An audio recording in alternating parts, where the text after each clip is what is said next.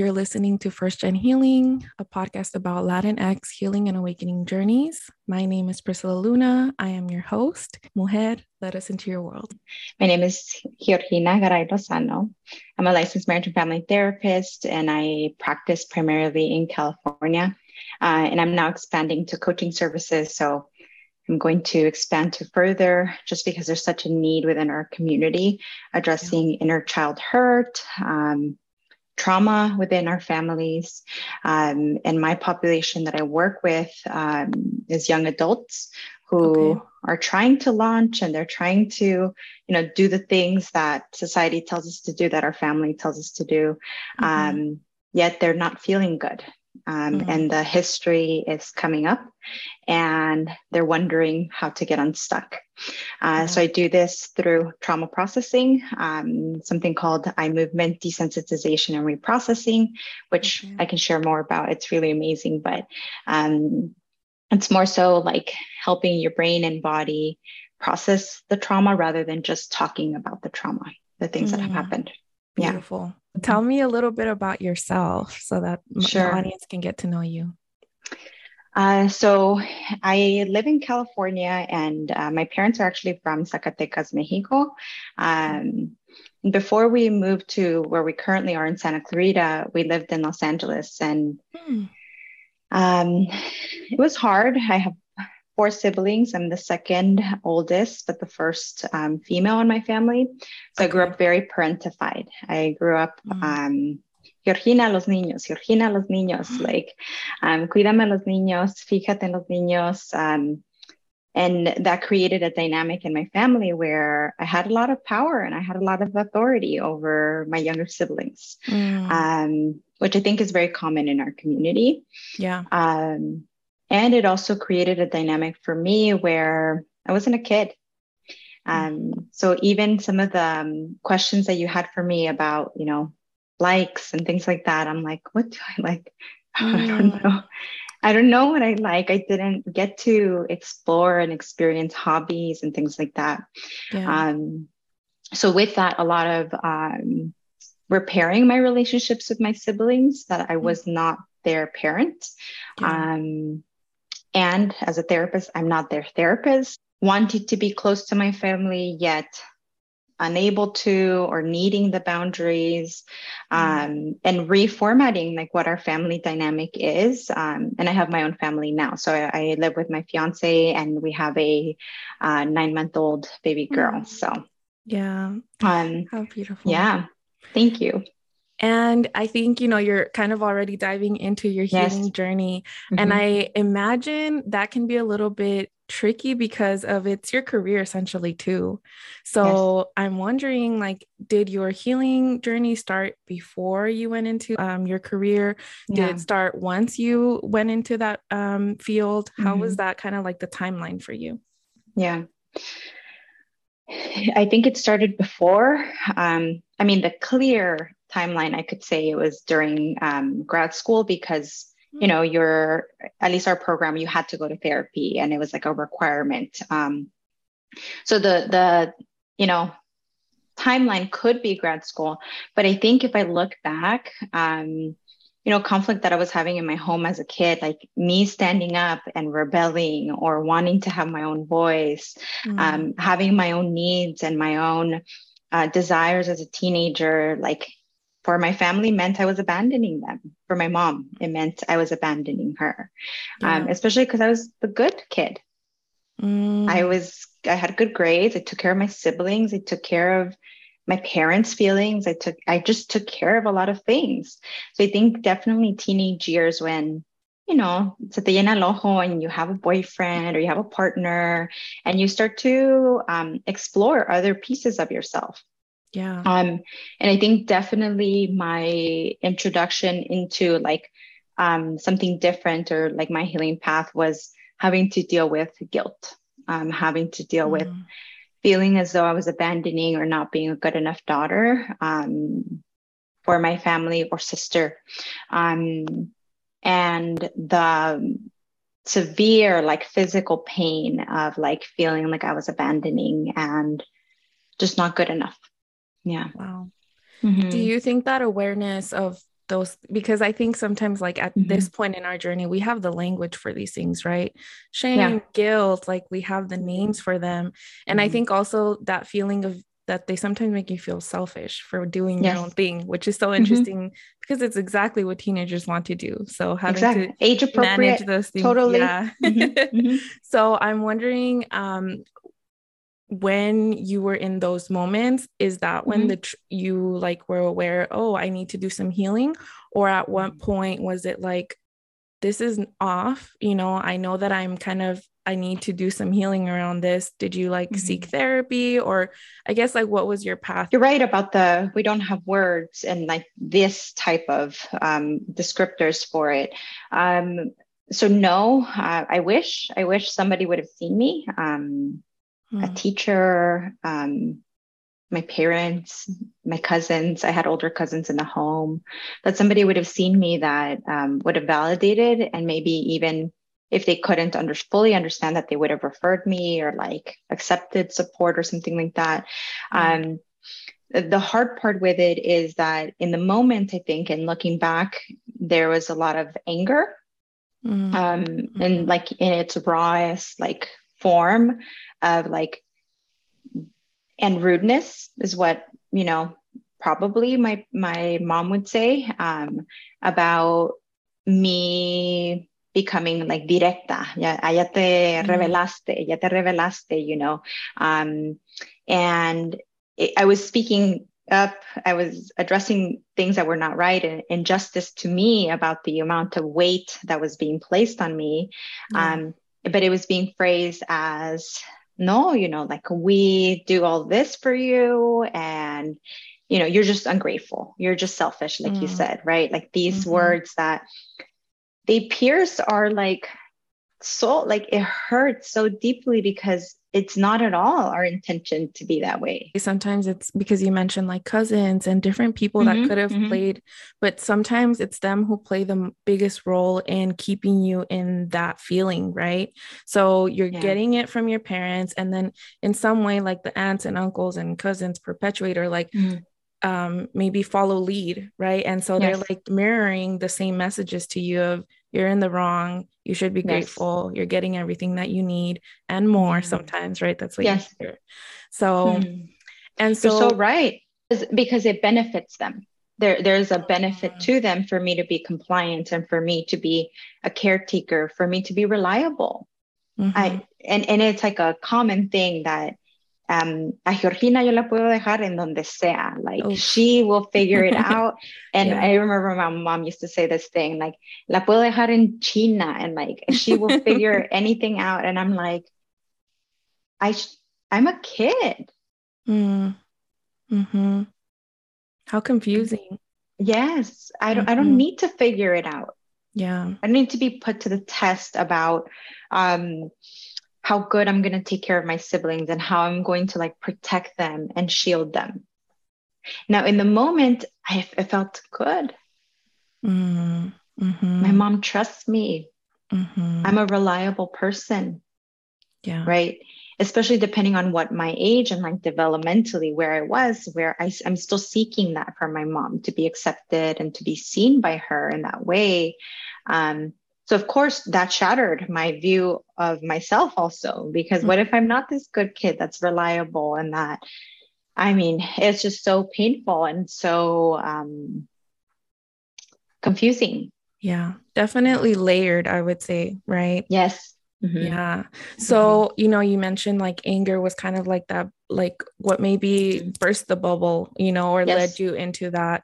In those moments, like when you started to seek healing, how did you take care of yourself in separating from that identity? Because what I see it as is like, we see it as love, right? And pride. Like, I'm making my mom proud, or making my parents proud by being this beautiful, responsible, reliable person.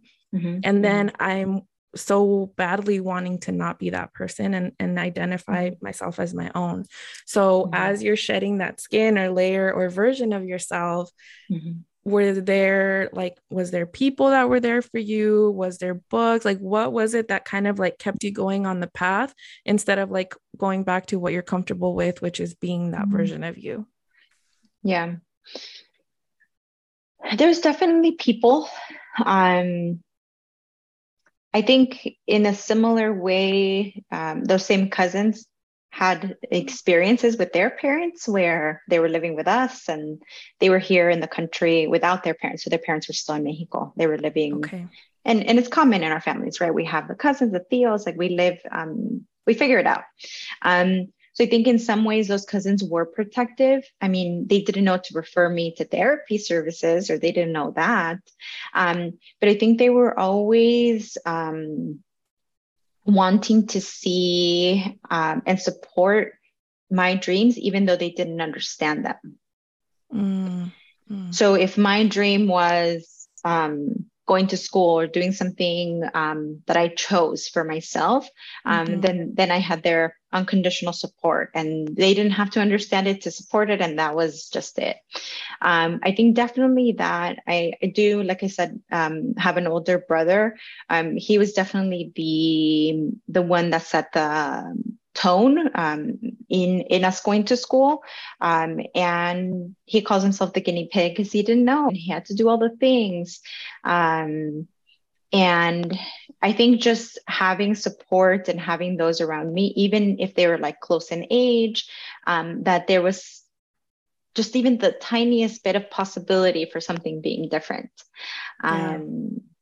Just something, and that held a space for me to see that like little like sliver of hope, that one day maybe I wouldn't have to rely on my parents and I could do things for myself.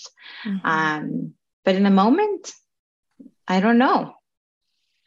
In the moment, I think the feeling is like deep sadness and grief that I'm living this, that this is my reality.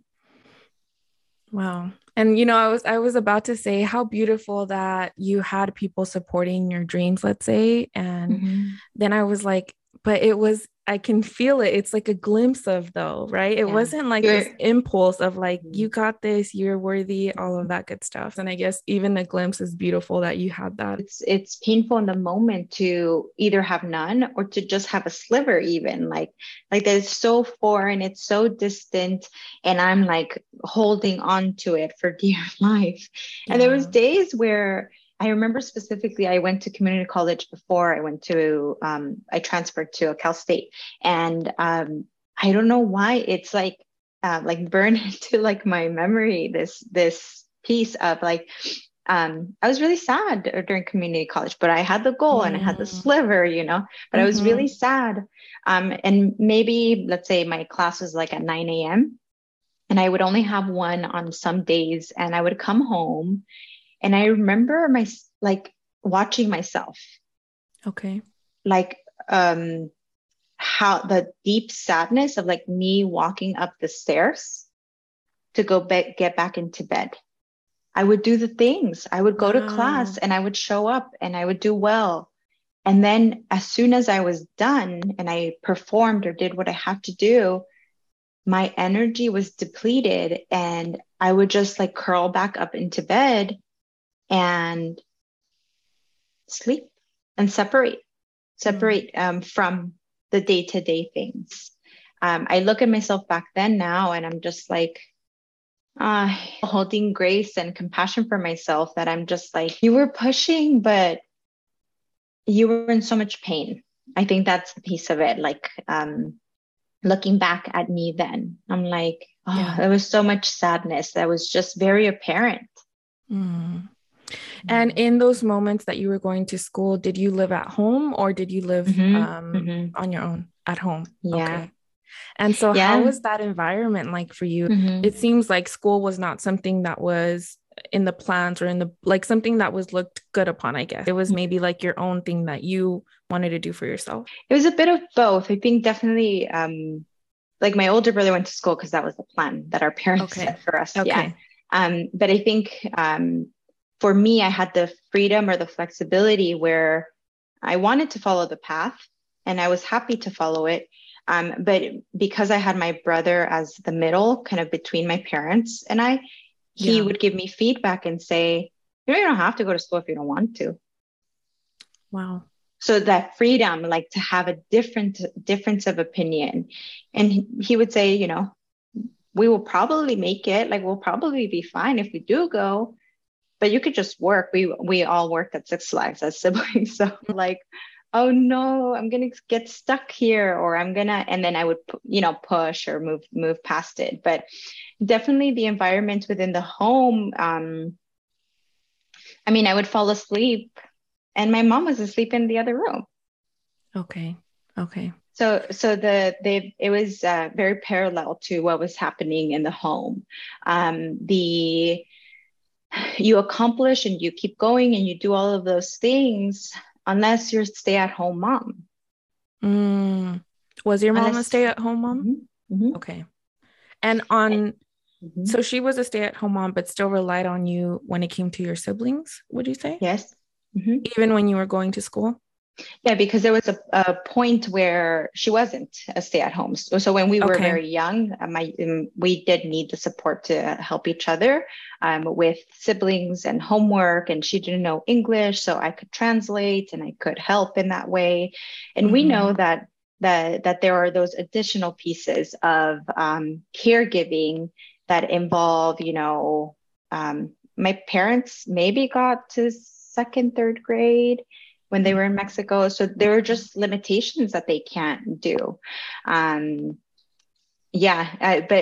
overall, like, you know, my siblings then were teenagers and she needed my help with giving them direction or showing them the way, like get them to fall in line, to go to school, also to not ditch, to whatever it is. Especially if that was my history, right? Of being compliant and a third little parent. Yeah, I think I noticed that in like the FirstGens that I work with, it's not that it's kind of like we're partners to our parents rather than siblings to our siblings, right? And it's so funny that you say that because I don't think it's talked about enough. That dynamic of we're like partners to our parent, like that's a very interesting dynamic. And it's so real that it's a lot of stuff with my mom, but my mom used to say, like, si no está Samuel, my dad, I know I have Georgina. Y yo me siento cómoda and like I have my partner is what she's saying. Yeah, exactly. Yeah. And I'm like, you know, that also, you know, me feeling good back then, but now I'm just like, no. Yeah, well, I mean, I think that just like makes that weight that you're already carrying even heavier, right? Like, just to take that off is to take away potentially love and this part, like, whatever you know as love, right? In those moments. Yeah, I always have so much like respect for anyone who goes through this journey because we know there's just something that's off, you know, and it feels heavy. And so you start to kind of like shake out of it. But in the midst of that, there's a lot that happens at home. It's looked down upon. It's looked like rebelling, like ungratefulness, like you said. So at what point did you start to feel freedom and kind of like maybe empowerment within yourself of no longer feeling like I'm rebelling, instead knowing that this is just what I need to do? I think that was way later. I think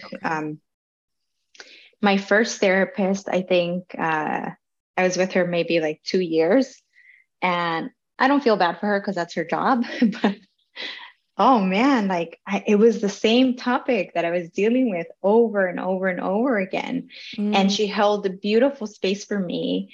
But I was just like, here I go again, crying about, you know, the guilt. And here I go again, crying about the guilt. And I can't separate. And this is really hard. And it was because it was my first experience in therapy and it was a positive one. I had a prior one, but that one doesn't count. I didn't see him again. That one was not positive much, but this other one. Talk about that a little bit, because I think it takes a lot of impulse to finally get to the point where you're going to seek therapy, especially if you're on this journey on your own. When you finally get that courage and then you run into your first session and it's not what you're expecting. Let's talk about that a little bit, because I think it's helpful for others that maybe have had a not so positive experience at first and it discourages them. You're right. And I think first, as a therapist myself now and being in the field for a long time now, I'm sorry. I'm sorry that this happens and that this continues to happen, because it's one thing to not be helpful as a therapist. That's one thing. It's another thing to cause harm and to have somebody feel so discouraged that they may not even seek out anybody else. Yeah. That is not okay. That is not, shouldn't be happening. And because it's such a private experience, and confidential and all of these things, you end up leaving and feeling like you're the one. Wait, did I do something? And it's a continuation of what has happened in our lives. And a lot of the times, my role as a therapist is repairing damage that I haven't created, that other therapists have done, where they're not trauma trained. They shouldn't be doing trauma treatment. They don't have the awareness to tune in culturally and to understand our backgrounds. They don't even care. They will literally say, like, well, you can move out of your home. Yeah. Really? Yeah. Really? I'm this many years old. Like, I didn't know that before. I would, if I could, I would. If I could emotionally separate from feeling these like deep grief and guilt and all of these things, I would. I'm coming to you for that help. What are you? Absolutely. Estamos en las mismas sometimes, like, oh, okay. Yeah, I mean, that lack of, and I think that's so powerful too, that there is people that are now in the field, right, that will understand that FirstGen experience, because, and that's obviously why I want to speak out on this too, and like make a platform around this, because I think that there are so many layers and nuances to our experience that are not understood by someone who has not been through this journey. When you were saying this, I just remembered a conversation that I had with one of my bosses, where I was explaining to her that at 7 years old, I was ordering like 6 Subways and remembering 6 Subway orders because no one else like spoke English, right? And so she was like, what? I can't even like picture that. I can't even imagine that, right? And I was like, yeah. And they would still get mad at me if I got the order wrong. There's no winning. Yeah. Yeah, exactly. I'm trying the best. Yeah. So I don't know, that just like flashback how like it was so far removed from her reality, because she was a child at 7 and I was like, not that, Yeah, and that with that piece of like, I'm not sure what I was, right? Because we're constantly living between this space of you have responsibilities, some certain responsibilities, but don't forget I'm the parent. And you have authority over your siblings, but you don't, right? Like I'm the parent in the house. But yet if something goes wrong, like then I look to you, why did it go wrong? Like it's such a strange dynamic. Yeah. And that when we end up and I mean, my anger, my rage, that I would call it, I think eventually I figured out, I'm like, I really need to work through this. And it wasn't directed at anybody. But that those feelings, it was because I was constantly backed up into a corner. It was an impossible thing for me to be my mom's partner. It was impossible. I was not going to be able to ever accomplish these things. Yeah. So, my partner got a lot of it. I've been with him since I was 21 years old. So he got a lot of like the things from my childhood where I wanted a happy, healthy relationship, but I was not engaging in that way. And that was really hard. It was really hard for us to figure it out. And his own trauma history and his own background also. Yeah, I imagine like when you start establishing your own relationships, the vision of what they should look like is skewed, right? Yes. And in some ways, we even take pride in, I'll do anything for my family, and that kind of like verbiage that I think I understand where it's coming from and I resonate with it. But at the same time, I think it can be really damaging, because it's kind of like, I'll do anything for my family except actually listen to you when it comes to our parents, right? Like I'll do anything for my sibling, my friends. But if my child is telling me something is wrong and I need help in some way, they can like turn the other cheek. I think sometimes, and especially now, years into my journey and kind of like seeing the changes in my mom, now she has the language and now she can express it as, I wasn't ready for that conversation. You know, I had my own stuff that I was hiding from. And so you bringing them up, like, it's essentially triggering them. In the moment, you feel like, man, I'm hurting my parents. I'm not doing the right thing. I'm the bad one, right? And yet I'm expected to succeed, and you're competing with people that are not dealing with all of this resistance that you are, right? You're it's a lonely path. And I think early on, I think I definitely would gravitate towards like, let me just like find somebody that may have a similar story and like latch almost like, yeah, girl, like this is how it is. And we would, relate on that, but then also hold space for each other to be able to no longer be alone in it. I'm thinking of one specific friend that I have from grad school, where it's just like, okay, we found each other. We're not letting go. And there are definitely those spaces because our program is cohorted. So there's 10 of us that go through it together. There's definitely those spaces where, a lot of them were white and they didn't have our upbringing and our circumstances. So a lot of the times when there were certain things that were happening, she and I would like look and then like, okay, like we're picking up what's happening right now. And then even just that validation was really, really helpful to get me through. Amazing. Isn't that I'll like name that I think that sometimes in friends we find what we can't find at home, whether it's like validation or understanding, or even space holding. I don't think that I had space held for me in my home environment. That wasn't like a priority, let's say. So it's so beautiful to know that if you're finding it in friends and you feel that frustration that you're not finding it at home, just know you're not alone. A lot of us kind of get out of the circumstances that we're in first through friends, maybe, or sometimes even online personas, let's say, that maybe we don't know personally, but we're resonating with what they're saying and their story and things like that. Definitely. I would love to know, like, with all of the difficulty I think that sometimes comes with being a first gen, what is something that maybe you love about being a first gen? I think definitely the food, and not as in eating it, that we all love.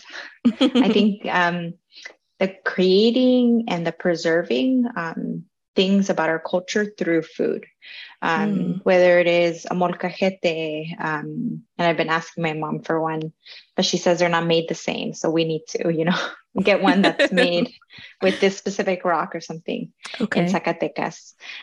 So the tools that we use for the food, and specifically like the food that I grew up smelling and eating, like that environment, because I think that was safe for my mom and I to talk about. It was safe for us to relate to each other on those things. And for a long time, I didn't cook Mexican food. I would, and it took me time to realize that I would feel critiqued by my mom over I wasn't doing it right, or I was doing it in a floja way, like I wasn't doing the long way to make whatever it is that she, and it took a lot of like exploration and living on my own. I moved out prior to moving with my fiance. So I lived with a friend first, and I would just explore like, ¿qué se me antoja? What?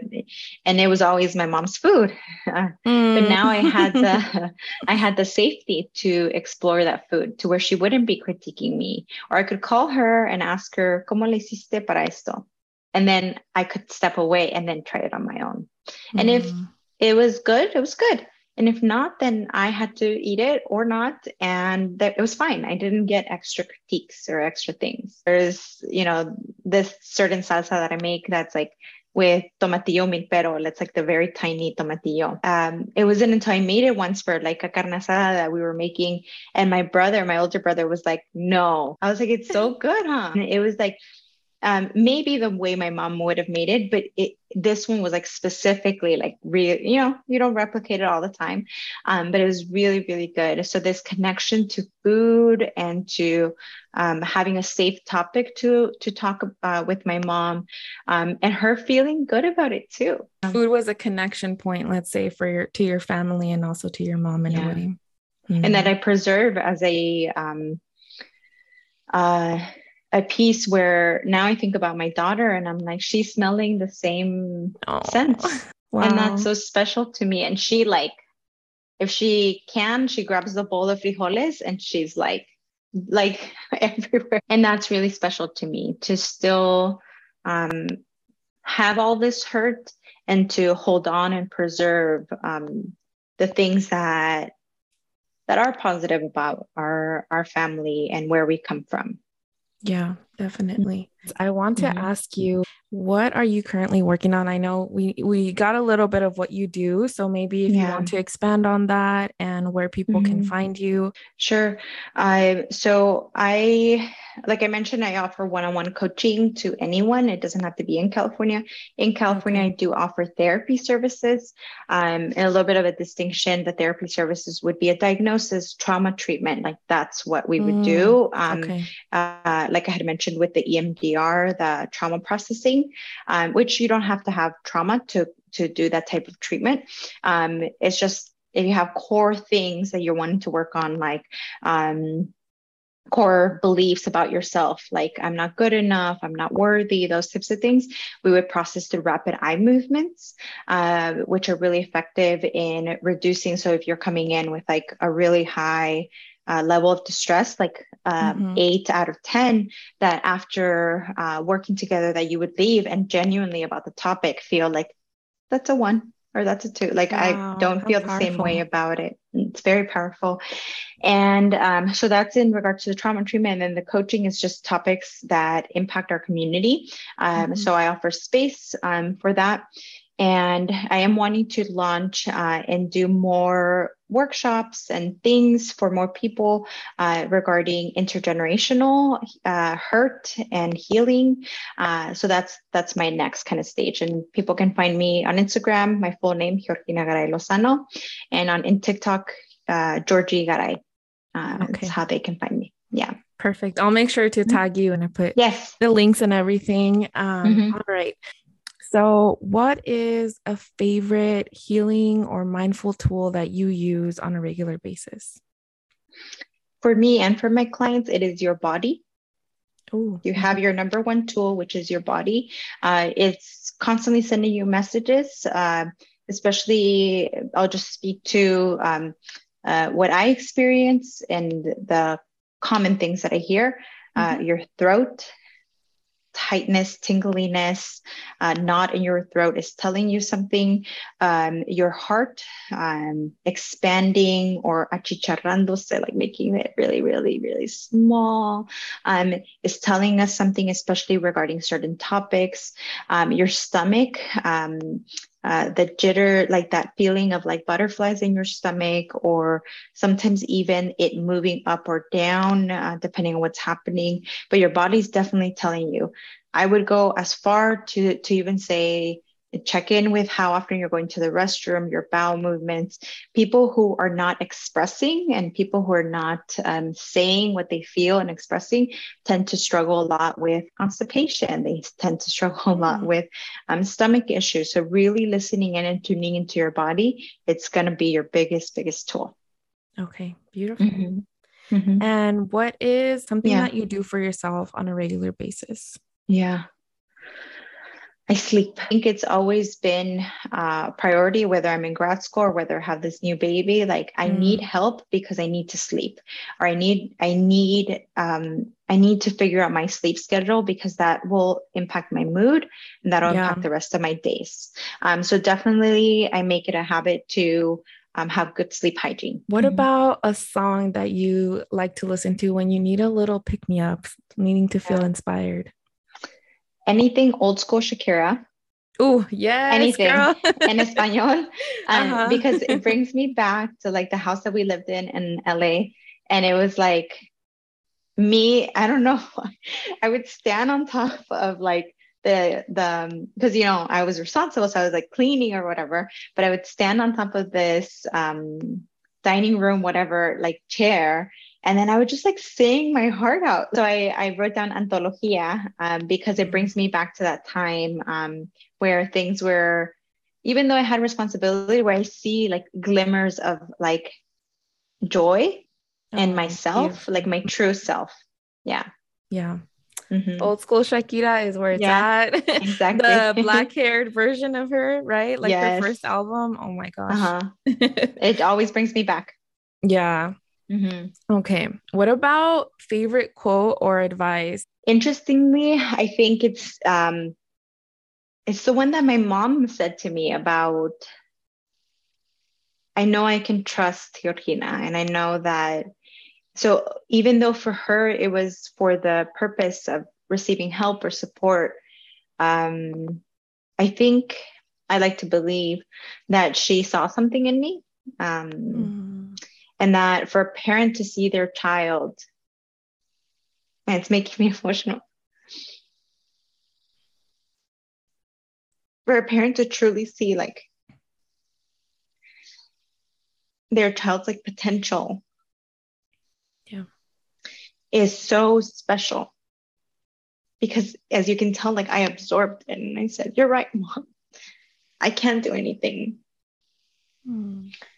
And I truly, truly held it. I don't want to be in China. You Yeah. don't have to do that. Yeah. But I do want to feel good, and I do want you to see the value in me. To Yeah. be seen. That's so Yeah. important. Yeah. Oh my gosh. Yeah, I mean, I resonate with that a lot. I Yeah. didn't feel seen. Mm. So my mission in life is to make others feel seen. And so it's Yeah. beautiful that like you're turning that maybe at some point caused pain into Yes. something that gives you that empowerment, right? Of yes, I can do Hmm. anything. And I was doing it Hmm. since I was young. So Yeah. thank you for sharing that. Thank It's you. important. Yeah.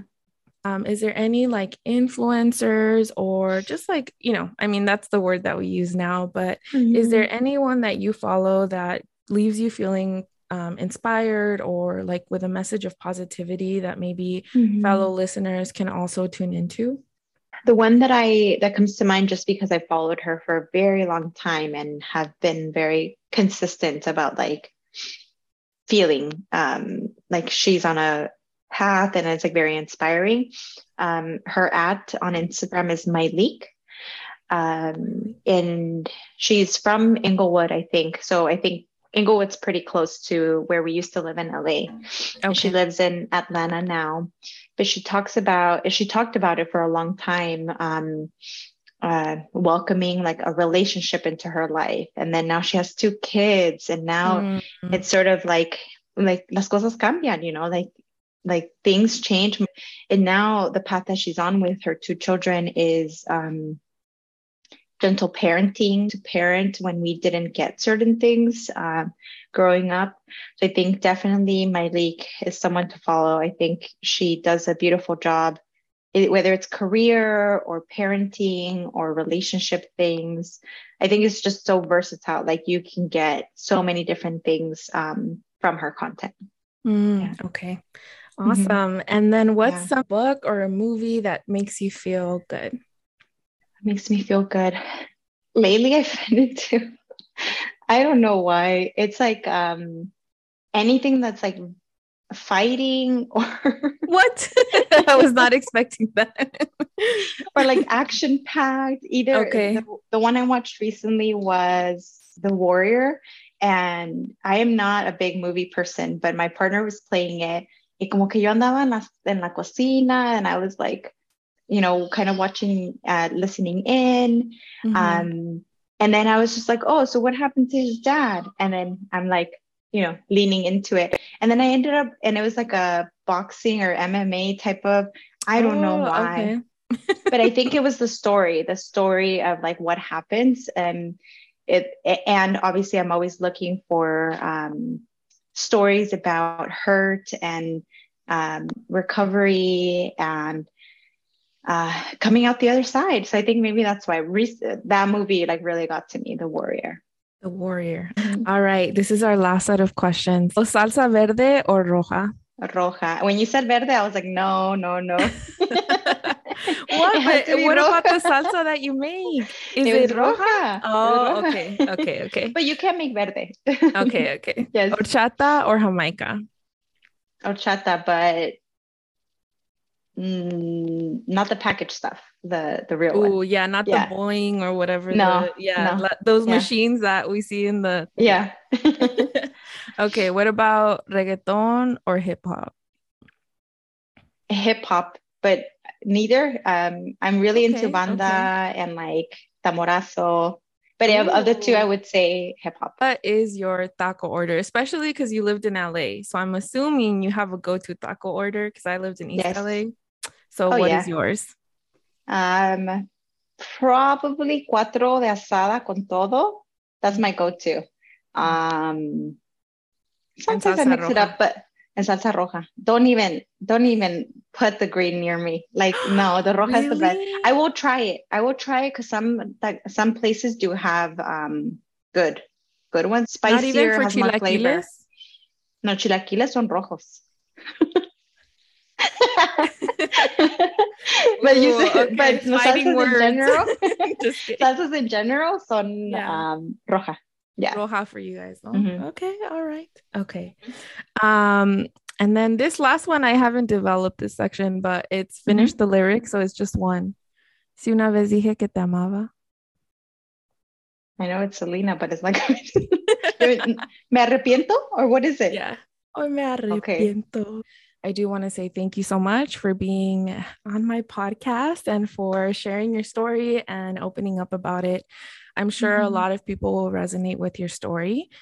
To all of our listeners, I hope you guys enjoyed today's session. Cuídate mucho and share this episode with your amigos, amigas, amigues if you found it helpful. Remember, FirstGen, I love you, I love me, and I can't wait for you to love yourself.